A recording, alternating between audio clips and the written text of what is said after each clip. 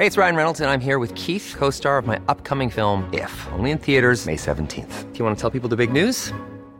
All right, I'll do it. Sign up now and you'll get unlimited for $15 a month and 6 months of Paramount Plus Essential Plan on us. MintMobile.com/switch. Upfront payment of $45 equivalent to $15 per month. Unlimited over 40 gigabytes per month. Face lower speeds. Videos at 480p. Active Mint customers by 531.24 get 6 months of Paramount Plus Essential Plan. Auto renews after 6 months. Offer ends May 31st, 2024. Separate Paramount Plus registration required. Terms and conditions apply if rated PG. Hiring for your small business? If you're not looking for professionals on LinkedIn, you're looking in the wrong place. That's like looking for your car keys in a fish tank.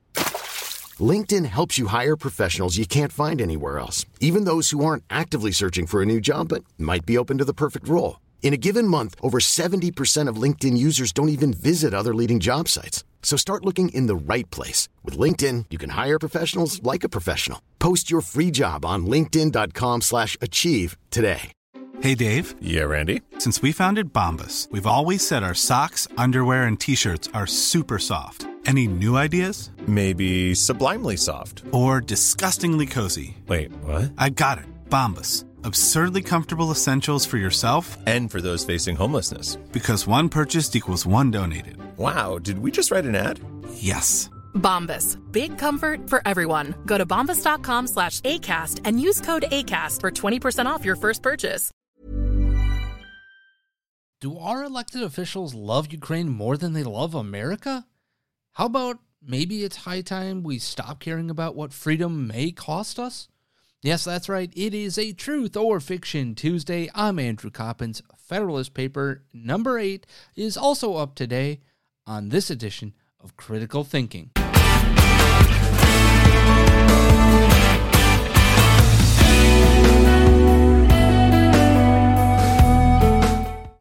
Welcome in to Truth or Fiction Tuesday. I'm Andrew Coppins. Follow me on social media. I am at The Coppins Show over on X. You can find it on Facebook as well. We're on Instagram. I believe that one's Critical Thinking Show. But folks, do not forget to follow me there. You can see the show on X every single day as well, just by following at The Coppins Show. Don't forget to download, rate, review, subscribe, follow, whatever your favorite podcasting platform wants you to do with this show. But folks, it is just as simple as that to help our show grow.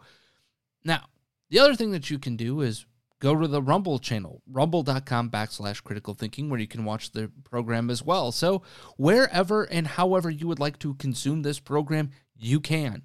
It is just that simple. And I thank each and every single one of you that do it every day. And I continue to see the numbers growing leaps and bounds. And I really, really appreciate that. I would also love your feedback on our segment on the Federalist Papers. And are you getting anything out of understanding what the Federalist Papers have been talking about, are talking about, will be talking about? I would love to hear your feedback at The Coppins Show.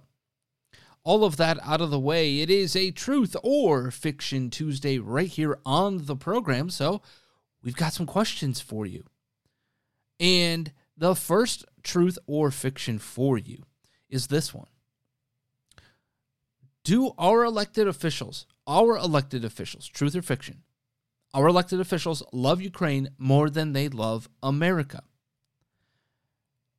You might be saying, wait, what? They want to represent us, and they're sacrificing, and they're serving as representatives of the people in the House, and then supposedly the state's interest in the Senate. And, well, this morning, because thanks to the intrepid efforts of Mike Lee, the effort of Rand Paul, to filibuster for as long as humanly possible.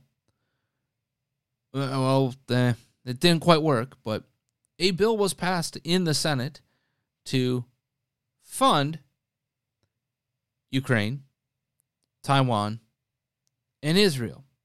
And then not really deal with border security, but immigration. And I use that word in air quotes for a reason. But this bill passed 70 to 25 or 20, 70 to 30, excuse me, because there's 100 senators. Do your math, Andrew. But this doesn't happen without Republicans going over, because it's a one seat. Well, it's not even a one seat majority, because there are two people, Bernie Sanders and Kyrsten Sinema, who identify as independents, and technically that would make not the Democrats, but they caucus with the Democrats for the majority, blah, blah, blah. Point being, it takes a whole hell of a lot of Republicans to get there. Never mind the fact that Speaker of the House Johnson has said time and time and time again over the last few weeks, here's what is required for us to even consider your crap. Yet they passed this bill that not only doesn't really do much when it comes to immigration, but also is, according to Mike Lee, according to Rand Paul, an end-round way to ramp up impeachment once again against Donald Trump, who has literally said, no, I'm pulling all of this kind of funding. Now, he's also indicated that he would like funding of this nature to be a loan, and isn't it always supposed to have been that way? We just forgive these debts?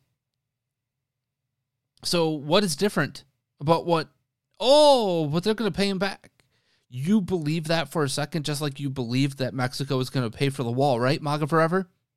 You believed that in 2016. You believed that. I never believed that. Not one bit. I didn't buy that for a second. You did.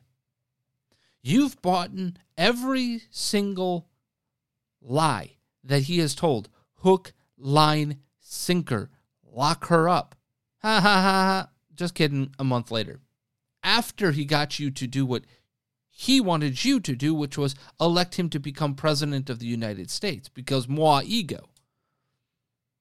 So I want you to think about these things. But let's take a look at the GOP for a second, right? Let's take a look at what took place.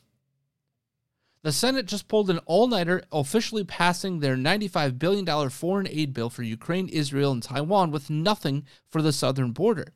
The final vote was 70-29, with 22 Republicans voting yes. Their names: McConnell, Thune, Bozeman, Caputo, Cassidy, Collins, Cornyn, Kramer, Crapo. Ironic on that one, but anyway. Ernst, Grassley, Hoeven, Kennedy, Moran, Murkowski, Risch, Romney, Rounds, Sullivan, Tillis, Wicker, and Young. You know, it's interesting because one of the things that I think a lot of people on the right have disbelieved as of late, if that's a word, but they've stopped believing, is that elections have consequences. And what do I mean by this? I mean that a lot of them have said, well, it doesn't matter whom I vote for. It doesn't matter. It's all baked in the cake. And so there's really no consequence to whom I vote for. They're just going to do me dirty. Okay. But folks, let me put it this way, right? The ones that voted for this bill, how many of these do you think are up for re-election this year? Of the 22 Republicans that voted for this? 2. The answer is 2. As I look at the class that is expiring, it is, I believe, Kevin Cramer, Republican of North Dakota, and Roger Wicker of Mississippi. Now, Mitt Romney also voted for this bill, but he is retiring, so there's already a open seat there. So technically it's 3, but 2 are running for re-election from what I understand. It is my belief that Wicker is running for re-election. So we're going to find out. Yes, he is running for a full 3rd term. Okay, so that's Roger Wicker. What about Cramer, North Dakota? Re-election. Let's find out in real time. Yeah, he's still undecided on that as of last August. And in October decided that he was going to run for re-election. So, you want to talk about how elections don't really have consequences or who cares because they're just going to screw you anyway? Let me ask you a very, very simple question here. You have an opportunity here to affect change with just 2 individuals. Of those 22 that have been elected, how many of them will come up over the next 6 to 8 years? Your inaction and your apathy over the last decade has allowed this group, this level of power, if you will, to believe they're immune from any sort of electoral consequences, because that is your recourse, by the way. That is our recourse in all of this. But Andrew, they're just going to screw us anyway. I have some evidence that points to the contrary here for you. Because what if I told you this? And this comes from Eric Schmidt pointing out that nearly every Republican senator under the age of 55 voted no on what they are calling the America Last bill. 15 out of 17 elected since 2018 voted no. Things are changing, just not fast enough. Again, 15 of the 17 that have been voted since 2018. Newest members of the Senate have had the chutzpah, the cojones to say to McConnell, to Romney, to all of those individuals, bleep you. Mitt Romney getting up there yesterday and saying the following. The vote we will soon take to provide military weapons for Ukraine is the most important vote we will ever take as United States senators. I don't even want to go any further in that video because it's that insane. This is the most important vote you're ever going to ever in the history of these people doing work for the past 30, 40, 50 years in some cases, right? This is the most important. This? Really? Really? Yeah. Oh, wait. Sub, truth or fiction. This is the most important vote. Actually, it kind of is, if you think about it. In this respect, we had an opportunity to say, no, we love America first. We love America more than we love Ukraine. And we're not going to send billions upon billions upon billions upon billions of dollars with no accountability, with no strings attached, with no nothing. Because we've already seen people enriching themselves to the tune of millions, tens of millions of dollars in waste, in grift, already. We've already seen it. That's what's going on here. So maybe this was the most important vote to say no. But I'm going to call that one the sub-question fiction because that's insane. There are plenty more important votes going on. And the fact that you care more or the most about Ukraine or the Taiwan aid or the Israeli aid, but notice he used Ukraine, not the other two, and then, the small pittance to elsewhere thrown into the mix. Now, he used Ukraine. He didn't use Israel. He didn't use any of the rest of it. Just insane. So with all of that, it's a long about way of saying, look, there's change happening. It's happening slowly, but the newer blood, the younger blood coming in, the people who are not 1,000% corrupted by everything that's going on or not going on in Washington, D.C., they're not beholden to this effort. They actually actively have been working against this effort. And you've seen the more constitutional conservatives like Mike Lee, Ted Cruz, and others, Rand Paul as well, right? Actually stepping up and attempting to stop all of this. Now, did it work this time? No. But here's the rub. You actually have to pay attention. You actually have to play the long game, and there is light at the end of the tunnel if you play it correctly. If you identify the correct people to put in place to primary the Thunes, the Cornyns, the Kramers, the Wicks of the world. It is high time that those of us who are either libertarians or libertarian-leaning Republicans, or people who just don't believe in this effort, right? This idea of Ukraine being super important and the biggest vote we'll ever take. No, it's not, Mitt. It's literally not. Some would argue the votes that you took, I don't know, with Donald Trump and impeachment, probably a wee bit more important, but it tells you exactly where those priorities are. But for those of us who want to affect change, to get away from this, it's high time that we look to cultivate people who we can trust that will affect large amounts of change, that will be different, that will do things bigger, better than ever before. And that you can trust to do that, because I do trust Ted Cruz more than I don't. I do trust Rand Paul. I do trust Mike Lee way more than I don't.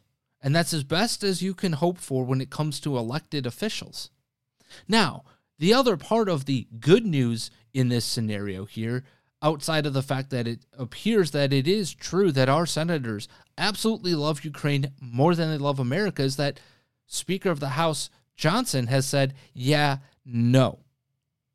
But I will say this as the caution to this. If we have to continue to rely on Speaker Johnson to be a buttress against the idiocy of the Senate and the GOP within the Senate, that is a recipe for disaster. But it does seem on this particular issue that Johnson and others within the House GOP caucus have some backbone to them. Because everybody is pretty much in lockstep when it comes to the crap sandwich that has come out of the Senate now. Will they even take it up? I doubt it. Or they will take it up and they will put their immigration stuff in there, and then what? We're left with the muck and mire again. And okay, that might actually be a good thing. Except for that means that we don't actually get to deal with the border. But then again, will this administration even actually deal with the border to begin with? And look, I do not expect to win on quote-unquote every issue, but I do expect on a bill like this to have more of our issues, more of the base's wants and needs and everything else actually identified and actually part of the solution. Instead, we've got nothing. There's no win for right-wing America, no win for the priorities or policy positions of the base of the GOP. There's nothing in here that is a win for anybody other than those who are grifting in these other countries, like Ukraine, like Israel, like Taiwan. We can go on and on. Look at how many people have been enriching themselves here in America or from here in America all the way overseas and back again. How many people have made millions and millions of dollars off the back of this war effort? Our money literally being recycled. We send money overseas, then spend more in our defense budget because we don't have enough parts and ammo and things to fulfill our own needs. So our Senate is more keen on making sure Ukraine is well armed and funded so that then we spend more money here so that the defense contractors make more. Do you see the problem? But the good news, because that's really what I want to focus in on here, is that change can happen if you pay attention, if you organize, if you put effort forth. and say no to Roger Wicker, no to Kramer, right? No to the 20 senators or 22 senators who said yes to this. And you find ways to make sure they pay at the ballot box. What is the line in the sand? The line in the sand should be this, very simply this. If you care more about sending money overseas than you care about fixing issues in America, there's your line in the sand. We don't support you, we will primary you, and we will win. Because the other part of the equation, as we take a look at the United States Senate, right, is that there are way more on the Democratic side. Tammy Baldwin in Wisconsin. You've got Kirsten Gillibrand. You've got Mazie Hirono, Amy Klobuchar, Joe Manchin, who's retiring, right? So you have an opportunity to gain some. There are good ones, like John Tester is a good one. Debbie Stabenow in Michigan, we don't know. Robert Menendez, obviously not going to be, I think he's running, but won't make it. Who knows what's going on with him. But the point of the matter is that they've got way more on the Democratic side up for grabs than are the Republican side. Primary on the Republican side, those that deserve the primary, and hold them to account. Now, that's only 2 this time, but we would go from 17 to 19, which is almost the exact same of the 22, right? So you go to 19 total, and you get to 17 versus 22. You see where I'm going. You slowly begin to rebuild and build a base that is more representative of where the base is today. You got a win coming. There are people willing to hold fast and be steadfast in principles. Although I would argue maybe Mitt Romney and his ilk are steadfast in their principles of doing whatever they can to make some cashola. But I digress. The point in this is to just simply say that it appears the Senate loves Ukraine more than they love America. They're much more willing to fund efforts to stymie a war literally over an entire ocean than they are on our southern border dealing with a river and just wide open fences. Wide open spaces, I should say, not fences. Although some of those fences are wide open too, but I digress. Let's go ahead and move forward here. Let's take a look at the second truth or fiction, which is we have to stop caring what freedom might cost us. We have to stop caring what freedom might cost us. For me, this one is 1,000% truth.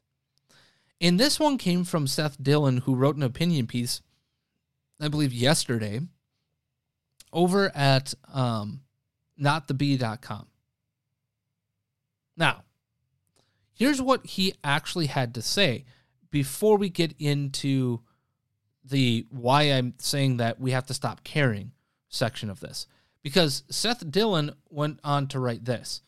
They count on this, by the way. This idea that you're just going to bow down. They're just going to kneel. You're just going to acquiesce. They count on this, by the way. They know that if they can make you afraid of being deplatformed, you'll do their job for them and censor yourself. For every case of hard censorship where they actually take down user content, there are 1,000 cases of soft censorship where users bite their own tongue, knowing they'll be penalized if they speak freely. That's 1,000% true. I know that I think through the consequences, and some of it is because I have a license, right?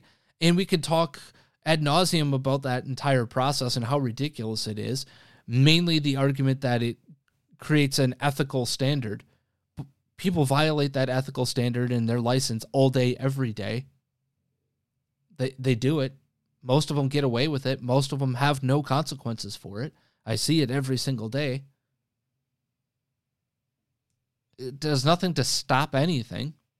It just makes it harder to be in that profession, to be in that field.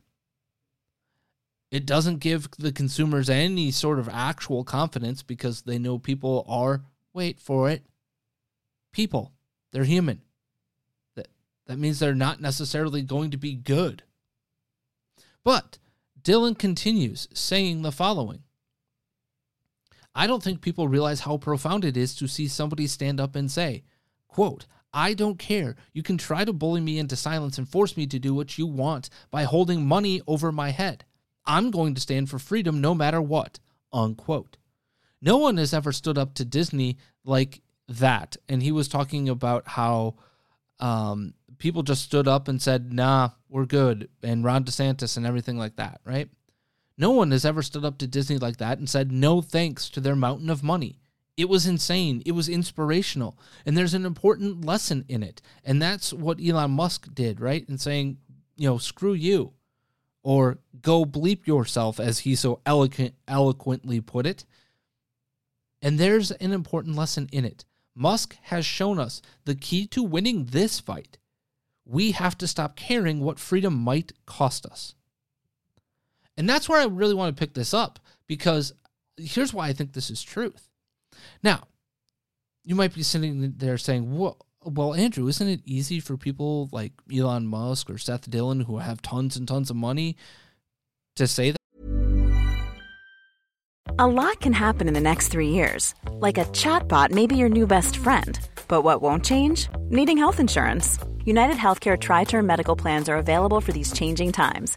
Underwritten by Golden Rule Insurance Company, they offer budget-friendly, flexible coverage for people who are in between jobs or missed open enrollment. The plans last nearly 3 years in some states, with access to a nationwide network of doctors and hospitals. So for whatever tomorrow brings, United Healthcare Tri-Term Medical Plans may be for you. Learn more at uh1.com. I'm Sandra, and I'm just the professional your small business was looking for. But you didn't hire me because you didn't use LinkedIn Jobs. LinkedIn has professionals you can't find anywhere else, including those who aren't actively looking for a new job, but might be open to the perfect role, like me. In a given month, over 70% of LinkedIn users don't visit other leading job sites. So if you're not looking on LinkedIn, you'll miss out on great candidates like Sandra. Start hiring professionals like a professional. Post your free job on linkedin.com/achieve today. Isn't it easy for those who have tons and tons of power to say it? Does Dylan or Musk, do they possess either or both of those things? Money and power? Yes, they do. But if they, at the top of the food chain, are willing to sacrifice money and power for the principle of freedom, whether that's freedom of speech or economic freedom or whatever have you, shouldn't you then also be willing to follow that lead and sacrifice yourself? And yeah, you might be sacrificing something that's on the grand scale, seemingly small or minute, but I also understand the risks, because you have to calculate, well, could this cost me my job? And wouldn't that be devastating to my family? Maybe that would be. But let me ask you this. Could they fire you all? Can they fire everybody who holds a differing opinion than the DEI woke corporate culture? Here's the reality. You can't do it to us all. You can't fire us. You can't hold jobs against us. You can't do this. You can't do that against all of us. It's not going to work. There is the power, strength in some collective number, in a reality of fellowship.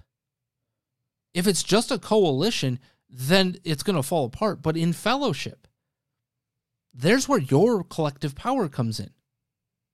There is a tipping point of public opinion that you could sway. And right now, the woke mob has the pendulum swinging in their favor because they've made the rich, the powerful, scared. They've made corporate boardrooms scared. They've made marketing campaigns scared. They've made hiring, HR people scared. It's why we get where we are today. It's how we got there. They've made almost all of Elon Musk's peers scared. There's a lesson in that. That's why I refer to it as R&D, rip off and duplicate. It's a really good strategy, but what if you employed it for good instead of evil? And yes, DEI, woke corporate culture, is evil. It is an absolute cancer in our society. Couldn't you use that technique? And then they think twice about doing anything to your freedom of speech, your ability to say things that they might not enjoy or like, or anything else, but you're going to have the right to say them. Look at the Bud Light boycott, for example. Now, you can have your druthers as to what has happened lately. I get it. But here's a reality check for you. This was the most successful boycott in American conservative history. It flat out worked. They stopped most, if not all, of the woke nonsense from a marketing perspective. And they've begun to brand Bud Light differently because you put that kind of pressure. And lest we also forget, the person that was behind the idea, right? The person who decided to tranny up, to sponsor a tranny on TikTok or Instagram or whatever it was. Do they have a job on that brand anymore? No. They got fired. They got removed. And what does that tell you? They were scared of you. They were scared of the billions upon billions of dollars they lost because of their decision, because of this effort. This was successful beyond all belief. Turns out there is some power in that collective fellowship. But you have to be willing to actually say, bleep you, I don't care the consequences. And I'm going to speak freely, I'm going to act freely, I'm going to do what I believe to be right, and come what may. But those are also conversations that you have to have, and you have to be okay with it.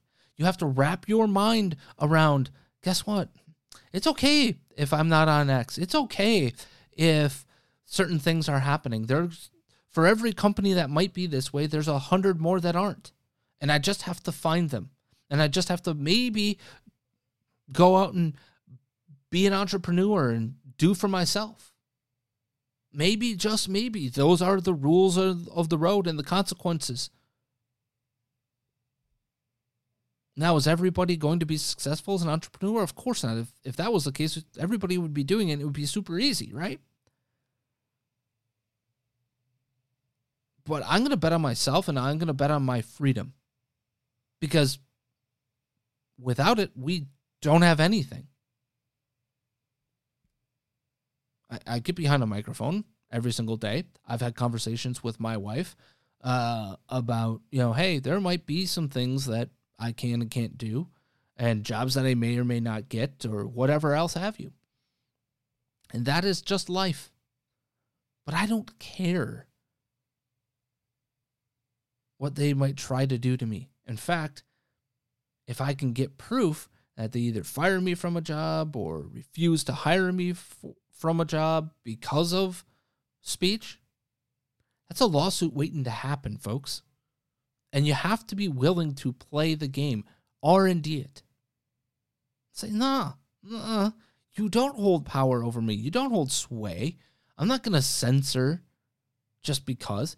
Now, there's a difference between being thoughtful in your posting and not just emotional meatball all the time. There's a difference between that and censoring what you actually intend to say. That's a key difference. So, all of that to say, yes, we have to stop caring what cost freedom is going to have, because you've already proven that you're willing to pay the price for safety and security from the government's perspective, right? COVID, all of those things. I could go on and on and on, but all of the freedom that you're willing to lose because you're afraid of the consequences. But there are brave people who stood up and paid deep consequences, lost jobs, lost family, lost friends, lost pastoralships, lost all sorts of things over COVID, right? Went to jail, this, that, or everything in between. And said, bleep you. There just wasn't enough of us willing to do that en masse. Instead, most of us masked up and shut up. I went as long as humanly possible without doing that in our building, by the way, as local as it's possible.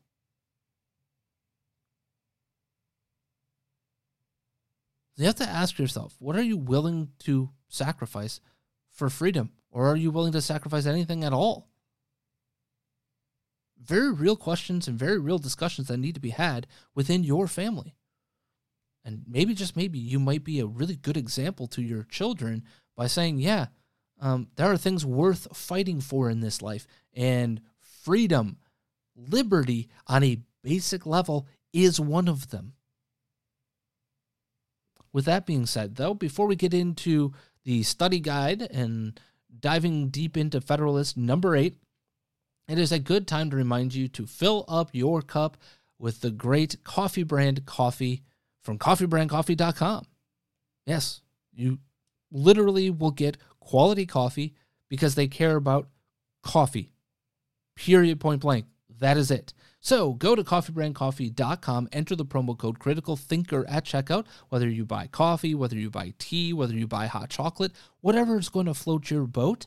Go ahead and go to coffeebrandcoffee.com, promo code Critical Thinker at checkout for 10% off of your purchase today. Coffeebrandcoffee.com, the official coffee of critical thinking. All right. That being said, it is time for us to go into the Federalist Papers as we move to Federalist number 8. Alexander Hamilton is the author of this 8th essay in the Federalist Papers. And in this one, we continue to see the talk of war and states and entanglements, but he's exploring the consequences of war between the states.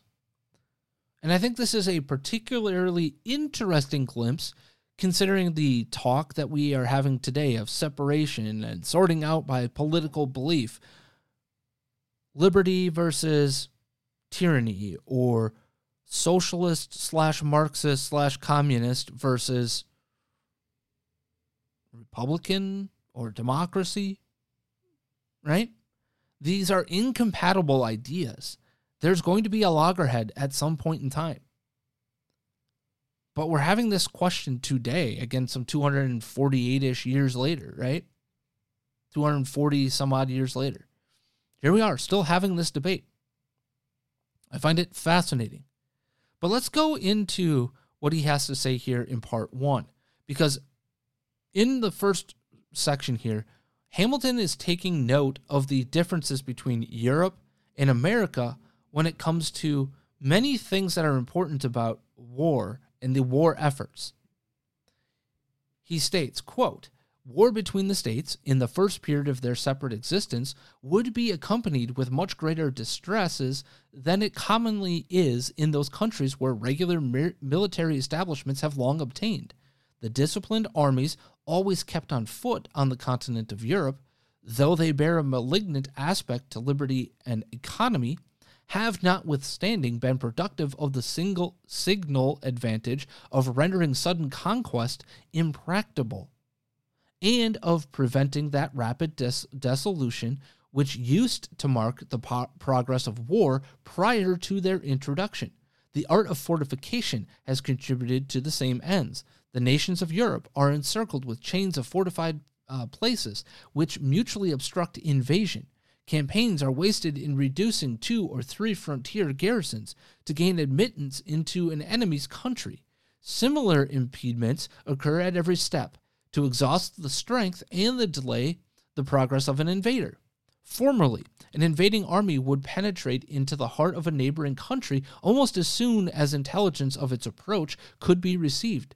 But now, a comparatively small force of disciplined troops acting on the defensive, with the aid of posts, is able to impede and finally to frustrate the enterprises of one much more considerable.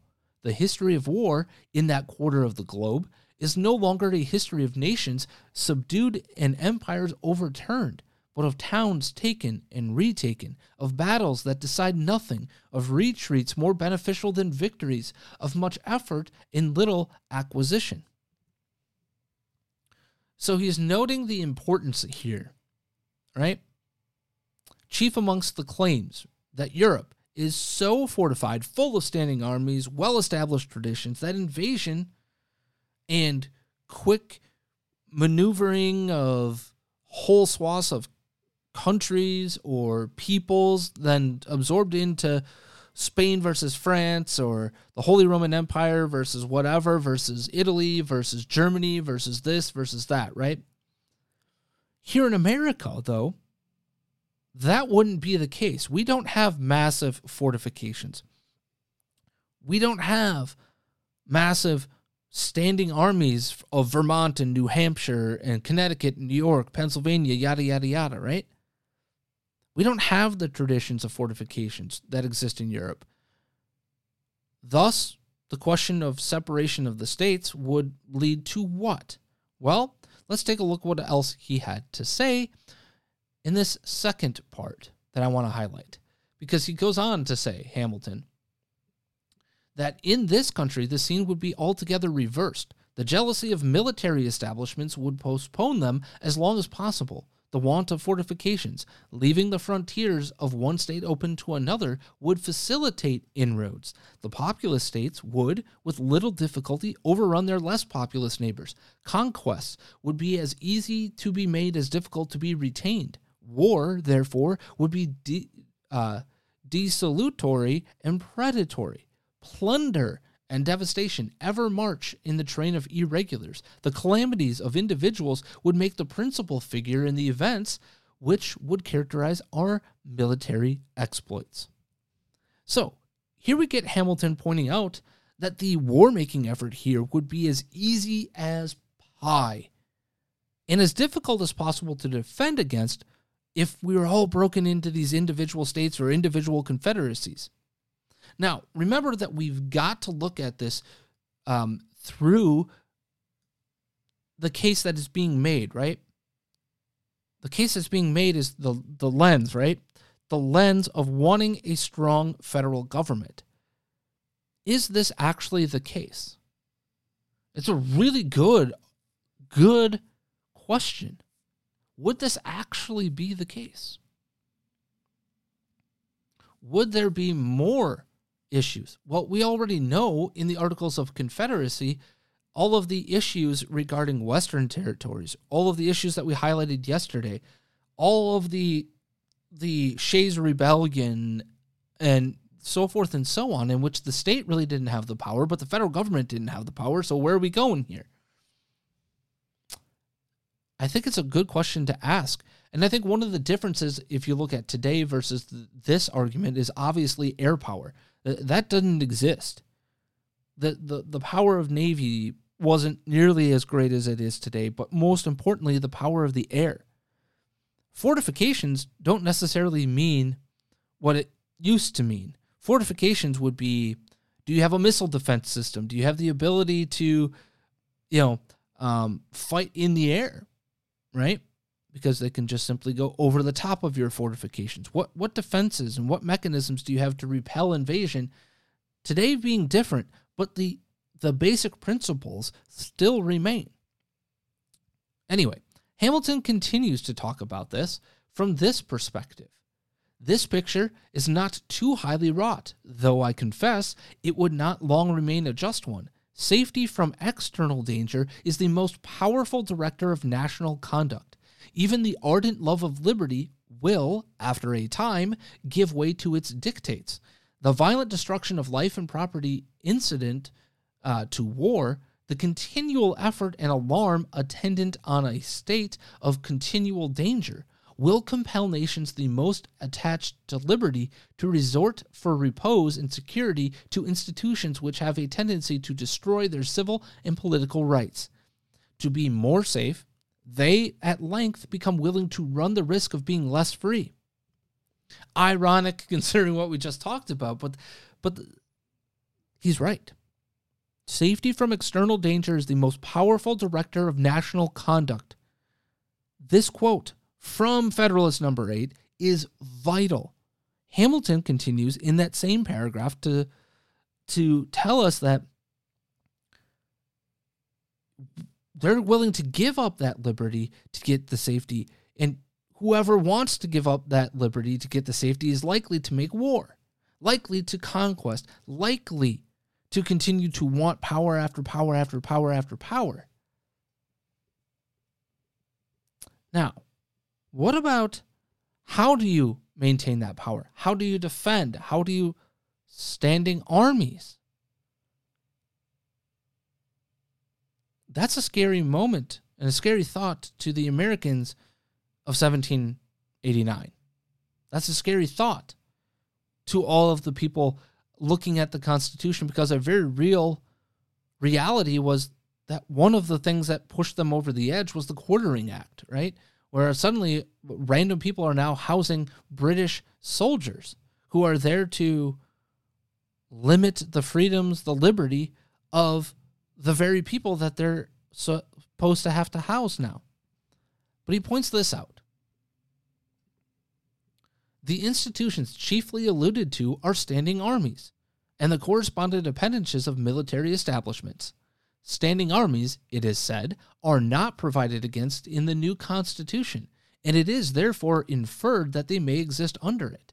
Their existence, however, from the very terms of the proposition, is at most problematic and uncertain. But standing armies, it may be replied, must inevitably result from a dissolution of the Confederacy. Frequent war and constant apprehension, which require a state of as constant preparation, will infallibly produce them, meaning standing armies. The weaker states or confederacies would first have recourse to them to put themselves upon an equality with their more potent neighbors. They would endeavor to supply the inferiority of population and resources by a more regular and effective system of defense, by disciplined troops and by fortifications. They would, at the same time, be necessitated to strengthen the executive arm of government, in doing which their constitutions would acquire a progressive direction toward monarchy. It is the nature of war to increase the executive at the expense of the legislative authority. So what we get here is really Hamilton pointing out that standing armies would be more of a necessity of separation than not.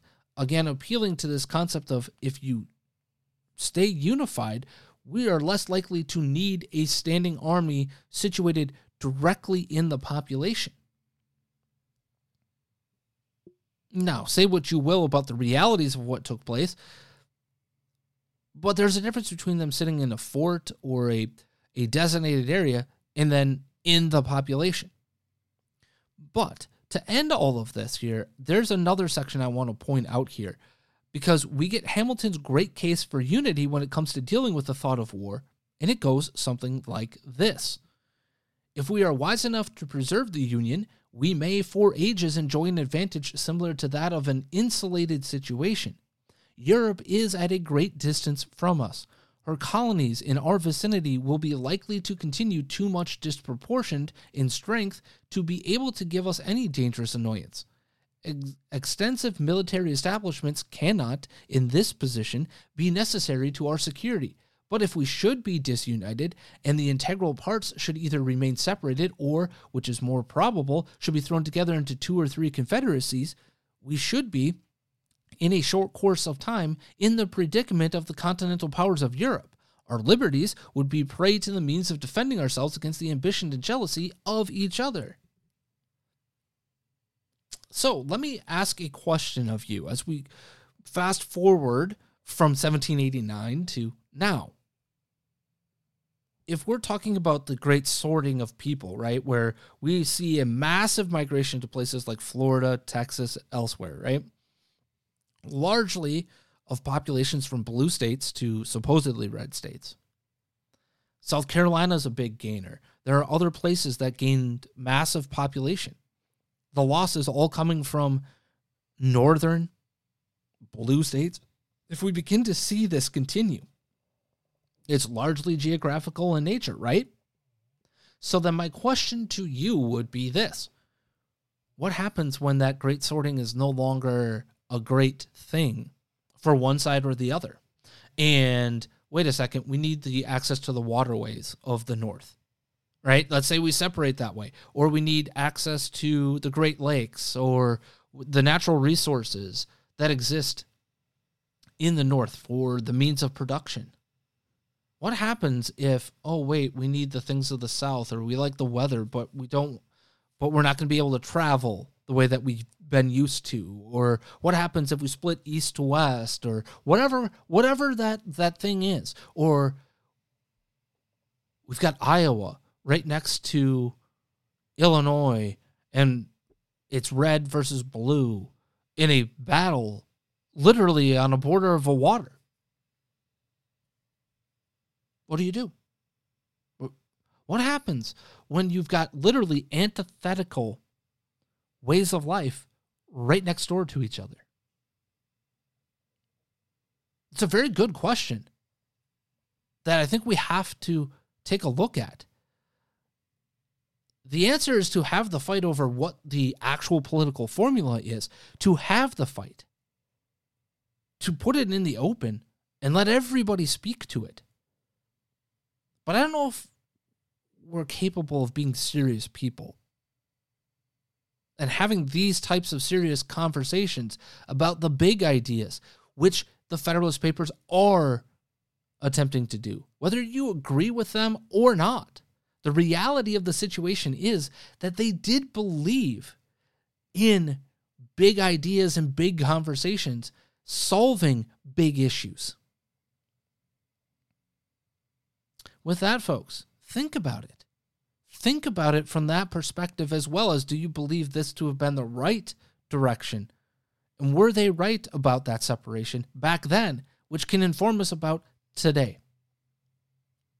Now, until tomorrow and WTF Wednesday, I'm Andrew Coppins. This has been Critical Thinking. Please be smart, be safe, be kind. Make sure you eat all of your meals. And as always, Matthew 5:47.